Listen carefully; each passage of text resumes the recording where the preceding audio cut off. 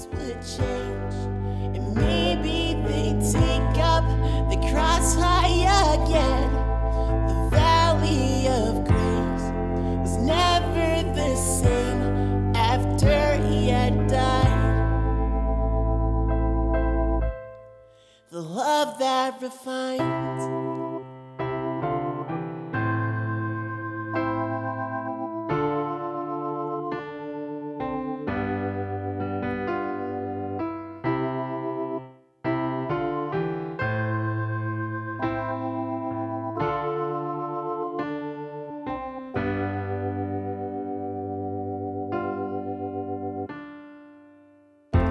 There's no sense in trying to do it on my own.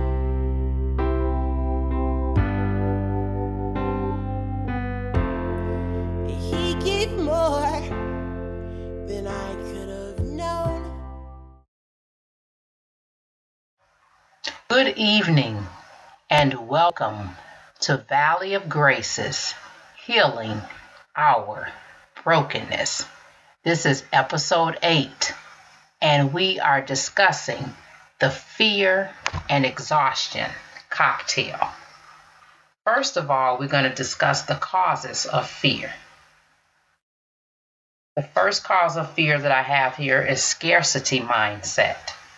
And then we have our environment, hell and damnation from church, learning to act out of anxiety and fear from childhood, financial problems, physical health, emotional and mental health, spiritual health, compounded trauma/PTSD, and then have the length and frequency of trials in our life that can cause fear. Now we have the effects of fear. It rules your life. You are driven by emotions. Make decisions based upon fear. It becomes your norm. We don't thrive. We don't plan, and we have the attitude as we might as well live it up, that we're not promised tomorrow. Lack of gratitude for what we have. Next, we will go over the causes and effects of exhaustion. Causes of exhaustion: not enough rest, compounded trauma/PTSD, autoimmune diseases, not knowing when to say no, doing things in our own strength rather than depending on God's strength, not enough sleep, lack of self-care, parenting, single parenting, caregiver stress, unhealthy/toxic relationships, and last but not least, not enough exercise. What is the effect of exhaustion? Body breaks down completely. Poor judgment/decision making. Burnout. Not thinking through. Emotional, mental, and physical stress. Financial ruins. Appearance and health goes down. More accident prone. There are 3 that happen when we drink the fear and exhaustion cocktail. Number 1, we forget what God has done for us already. Number 2, we become more afraid of man than God. And then number 3, we do things without seeking direction from God. The first character we will look at from the Bible is David. David forgot what God had done when Saul after him. He drank the fear and exhaustion cocktail. So what had God done? He helped David to defeat Goliath with a slingshot and a stone. God had Samuel to tell David he would be anointed as king. David was given Jonathan's blessing to help him escape his father's jealous murderous spirit. When David was on the run, God was with him, giving him refuge from Saul. God used Abigail to prevent his name from being blasphemed from David murdering her husband and all of his men. David could have killed Saul twice, but God protected him from that. However, David was more afraid of man than of God. David decided to make an alliance with the Philistines. It was more of a comfort from the Philistines than the comfort of God, who was his refuge. He was exhausted from being on the run. He grew paranoid. He was filled with despair and hopelessness. All of this had set in. In 1 Samuel 7, it says, "But David thought to himself, one of these days I will be destroyed by the hands of Saul. The best thing that I can do is to escape to the land of the Philistines. Then Saul will give up searching for me anywhere in Israel, and I will slip out of his hand." So David and the 600 men went with him and went over to Achish, son of Maoch, king of Gath. David and his men settled in Gath with Achish. Each man had his family with him, and David had his 2 wives, Ahinoam of Jezreel and Abigail of Carmel, the widow of Nabal. When Saul was told that David had fled to Gath, he no longer searched for him. The last thing David did is that he did things without seeking direction or approval from God. David asked for help from God when he ran from cave to cave, from desert to desert, and from cave to desert and desert to cave. However, he did not ask God if he should form an alliance with the Philistines. This is very telling. He didn't stop to ask God, and the fact that it was not recorded in the Bible what God said to David about his behavior of joining alliance with the Philistines is also telling. This is kind of left up to our imagination. But it also means that David put himself into the position of committing murder. Did he ask God, was this the right thing to do at that moment? No, he didn't.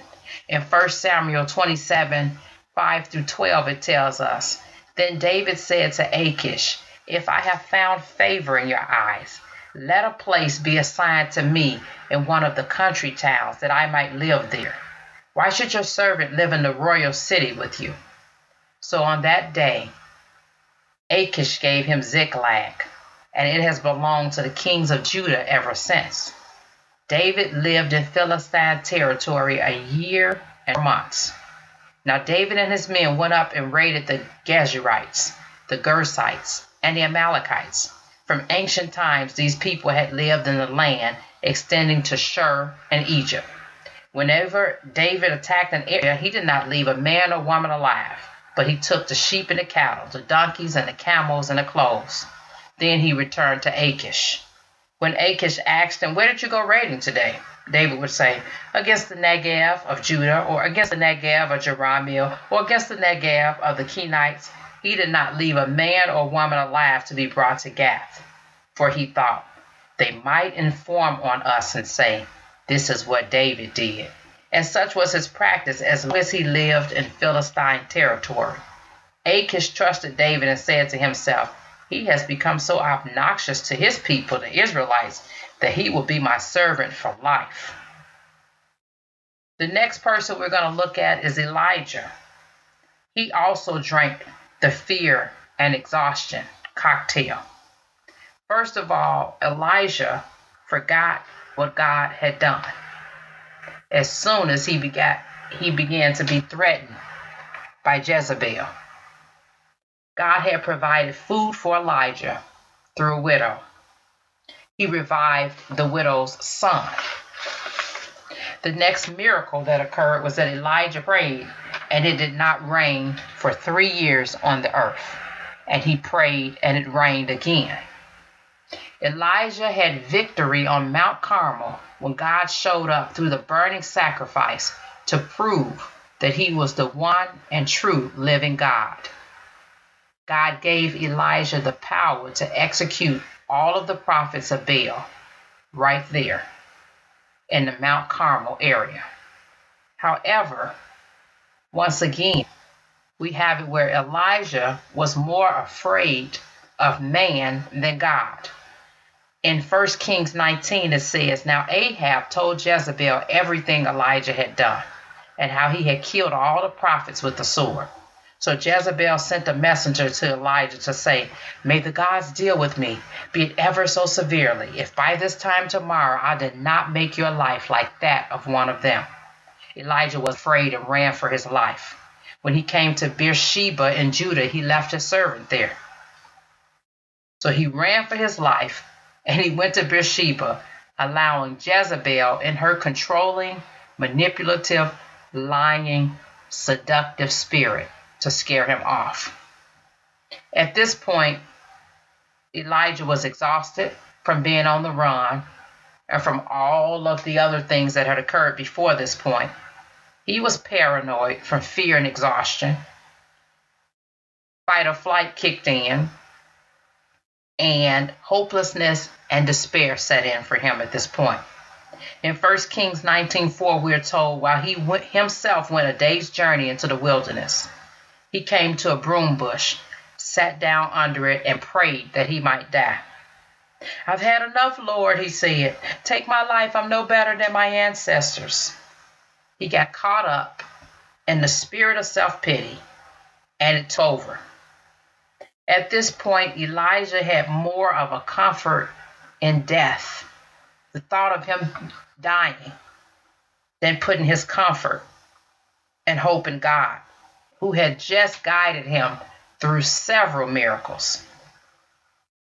The next point we're going to look at with Elijah is that he did things without seeking direction or approval from God.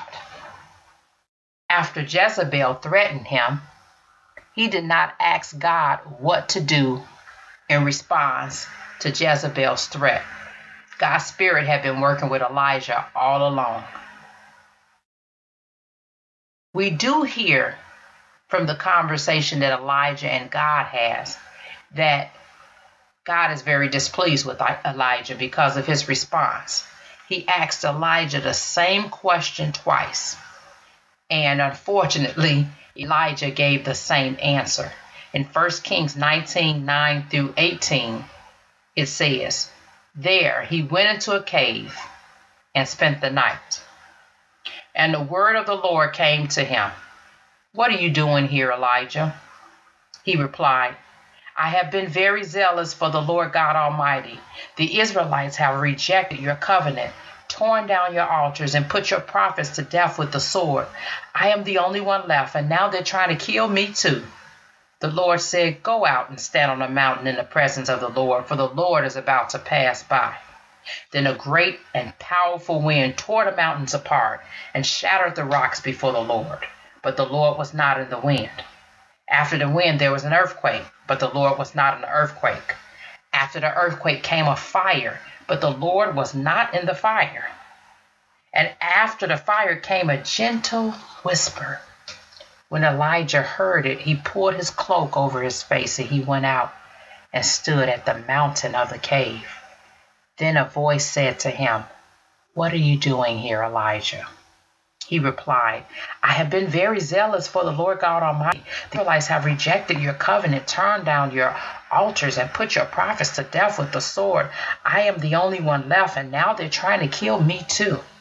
The Lord said to him, Go back the way you came, and go to the desert of Damascus. When you get there, anoint Hazael king over Aram. Also, anoint Jehu, son of Nimshi, king over Israel. And anoint Elisha, son of Shaphat, from Abel-Maholah, to succeed you as prophet. Jehu will put to death any who escaped the sword of Hazael, and Elijah will put to death any who escaped the sword of Jehu. Yet I reserve 7,000 in Israel, all whose knees have not bowed down to Baal and whose mouths have not kissed him. God wanted to clear up Elijah's assumptions that he was the only one left. 7,000 people are plenty, and he wanted Elijah to know that. The last thing that we would discuss is what happened when I drank the fear and exhaustion cocktail. This was the year 2013, and I was going through a very painful divorce. And for this particular occasion, my ex-husband came to the house for visitation, and it was a visitation that was not supposed to happen. He wouldn't leave, and during this point that all of this went on, I forgot how God had protected the kids and I already. He'd already been our Jehovah Jireh, our provider. He'd helped us through friends who were the hands and feet of Jesus for us, and already assisted us through the police, even with a kidnapping stunt that was performed by my ex-husband with the kids. He had the hedge of protection around my kids and this entire time. However, in this particular moment, when my ex-husband called me, all of those things went out the door from my mind. He called and he made a fake threat that he'd gone to the police department prior to coming to the house. That was all that I heard. It tripped up the fight or flight in my body, and had already been through an extensive amount of trauma. I was also at the point of exhaustion because it had been the fourth time. Had I called the police, it would have made the fourth time that I had to call them. And I got to the point where after his threat, I started thinking to myself, maybe they're going to think that I'm the one who has the problem. Maybe they'll think I'm crazy. So with all of this going on, I packed up my suitcase, took my divorce paperwork with me, overnight clothes and pajamas for myself and my daughter, had my friend to pick me up, and we fled to her house. And then what ended up happening is we stayed at her house for the night. However, he continued calling and texting us all night to the point where we had to shut our phones off. We came home to a door that was left wide open, which in fact induced more trauma. Looking back on the situation, I realized that I had more fear of what the police would think of me rather than thinking about God's response to how I handled the situation. Instead of me praying and getting direction from the Lord on how to proceed, I immediately played into my emotions of fear. Just as Elijah played into Jezebel's threat, I immediately played into my ex-husband's threat of him going to the police department prior to him coming to the house, when I already knew what the visitation schedule was, and I could have easily gotten this particular schedule, an agreement from my attorney with the police. However, I was not able to think straight at the moment. And I could have had the police to stop any further behavior. I was so caught up in my body's response, the exhaustion from what had happened just a few days before of having to call the police. And so therefore, I paid attention to my emotions instead of pressure. I just wanted his behavior to stop. God protected us in that he did not follow my friend's car to her house to escalate the situation. What is the remedy for the fear and exhaustion hangover? Knowing that our emotions are real, but not allowing them to reign. Acknowledging them, praying and asking God in direction. And if it's an absolute emergency, call the police. Things can get worse. And that's what I failed to do. If it's not an emergency, the best thing we could do is allow our bodies and minds time to rest and relax. Eat food, take vitamins, and replenish ourselves. And in 1 Kings 19, this is what it says it happened with Elijah. Then he lay down under the bush and fell asleep. All at once, an angel touched him and said, "Get up and eat." He looked around, and there by his head was some bread baked over hot coals and a jar of water. He ate and drank, and then lay down again. The angel of the Lord came back a second time and touched him and said, "Get up and eat, for the journey is too much for you." So he got up and ate and drank. Strengthened by that food, he traveled 40 days and 40 nights until he reached Horeb, the mountain of God. So the first thing would be filling ourselves up with food. The second thing would be giving our bodies and minds time to relax and rest and heal. The third thing would be filling ourselves up with God so we can calm ourselves down. And we all get filled up differently. It could be music, it could be sermons, it could be nature. It's all different ways to fill ourselves up. And that would be the third thing that we need to do. And the fourth thing is to take measure to see if our expectations are lining with reality. Elijah's didn't. He was riding on the wave of fear. He assumed that he was the only prophet left. Is what he did. And that was not the case. There were 7,000 other people who had not bowed down to Baal.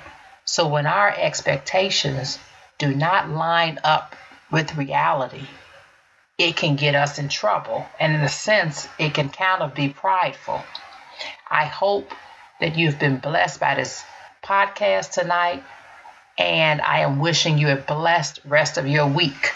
And just remember, be careful of drinking the fear and exhaustion cocktail. It can cause you to have a running hangover. God bless. You turn those valleys into places to learn instead of burn and perish away. And nights never so cold without His grace. How could I say that I've seen the world from His great love? How could I know what He could love? How would I've seen what He had in store for me if I didn't give up and let Him be my valley of grace, where things would change and maybe they'd take up the cross high again. The valley of grace never was the same after He had died. The love that refines.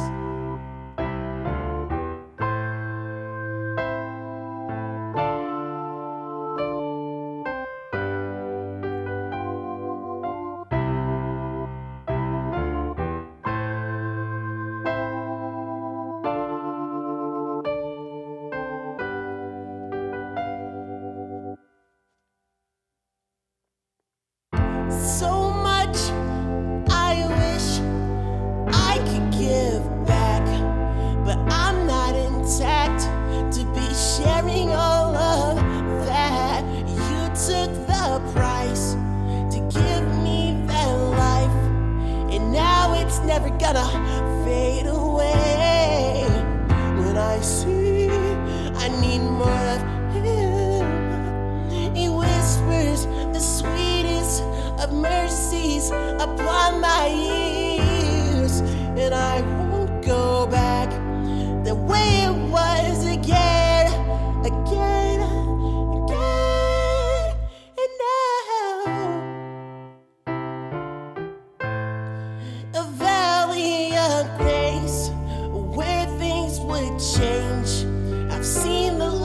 So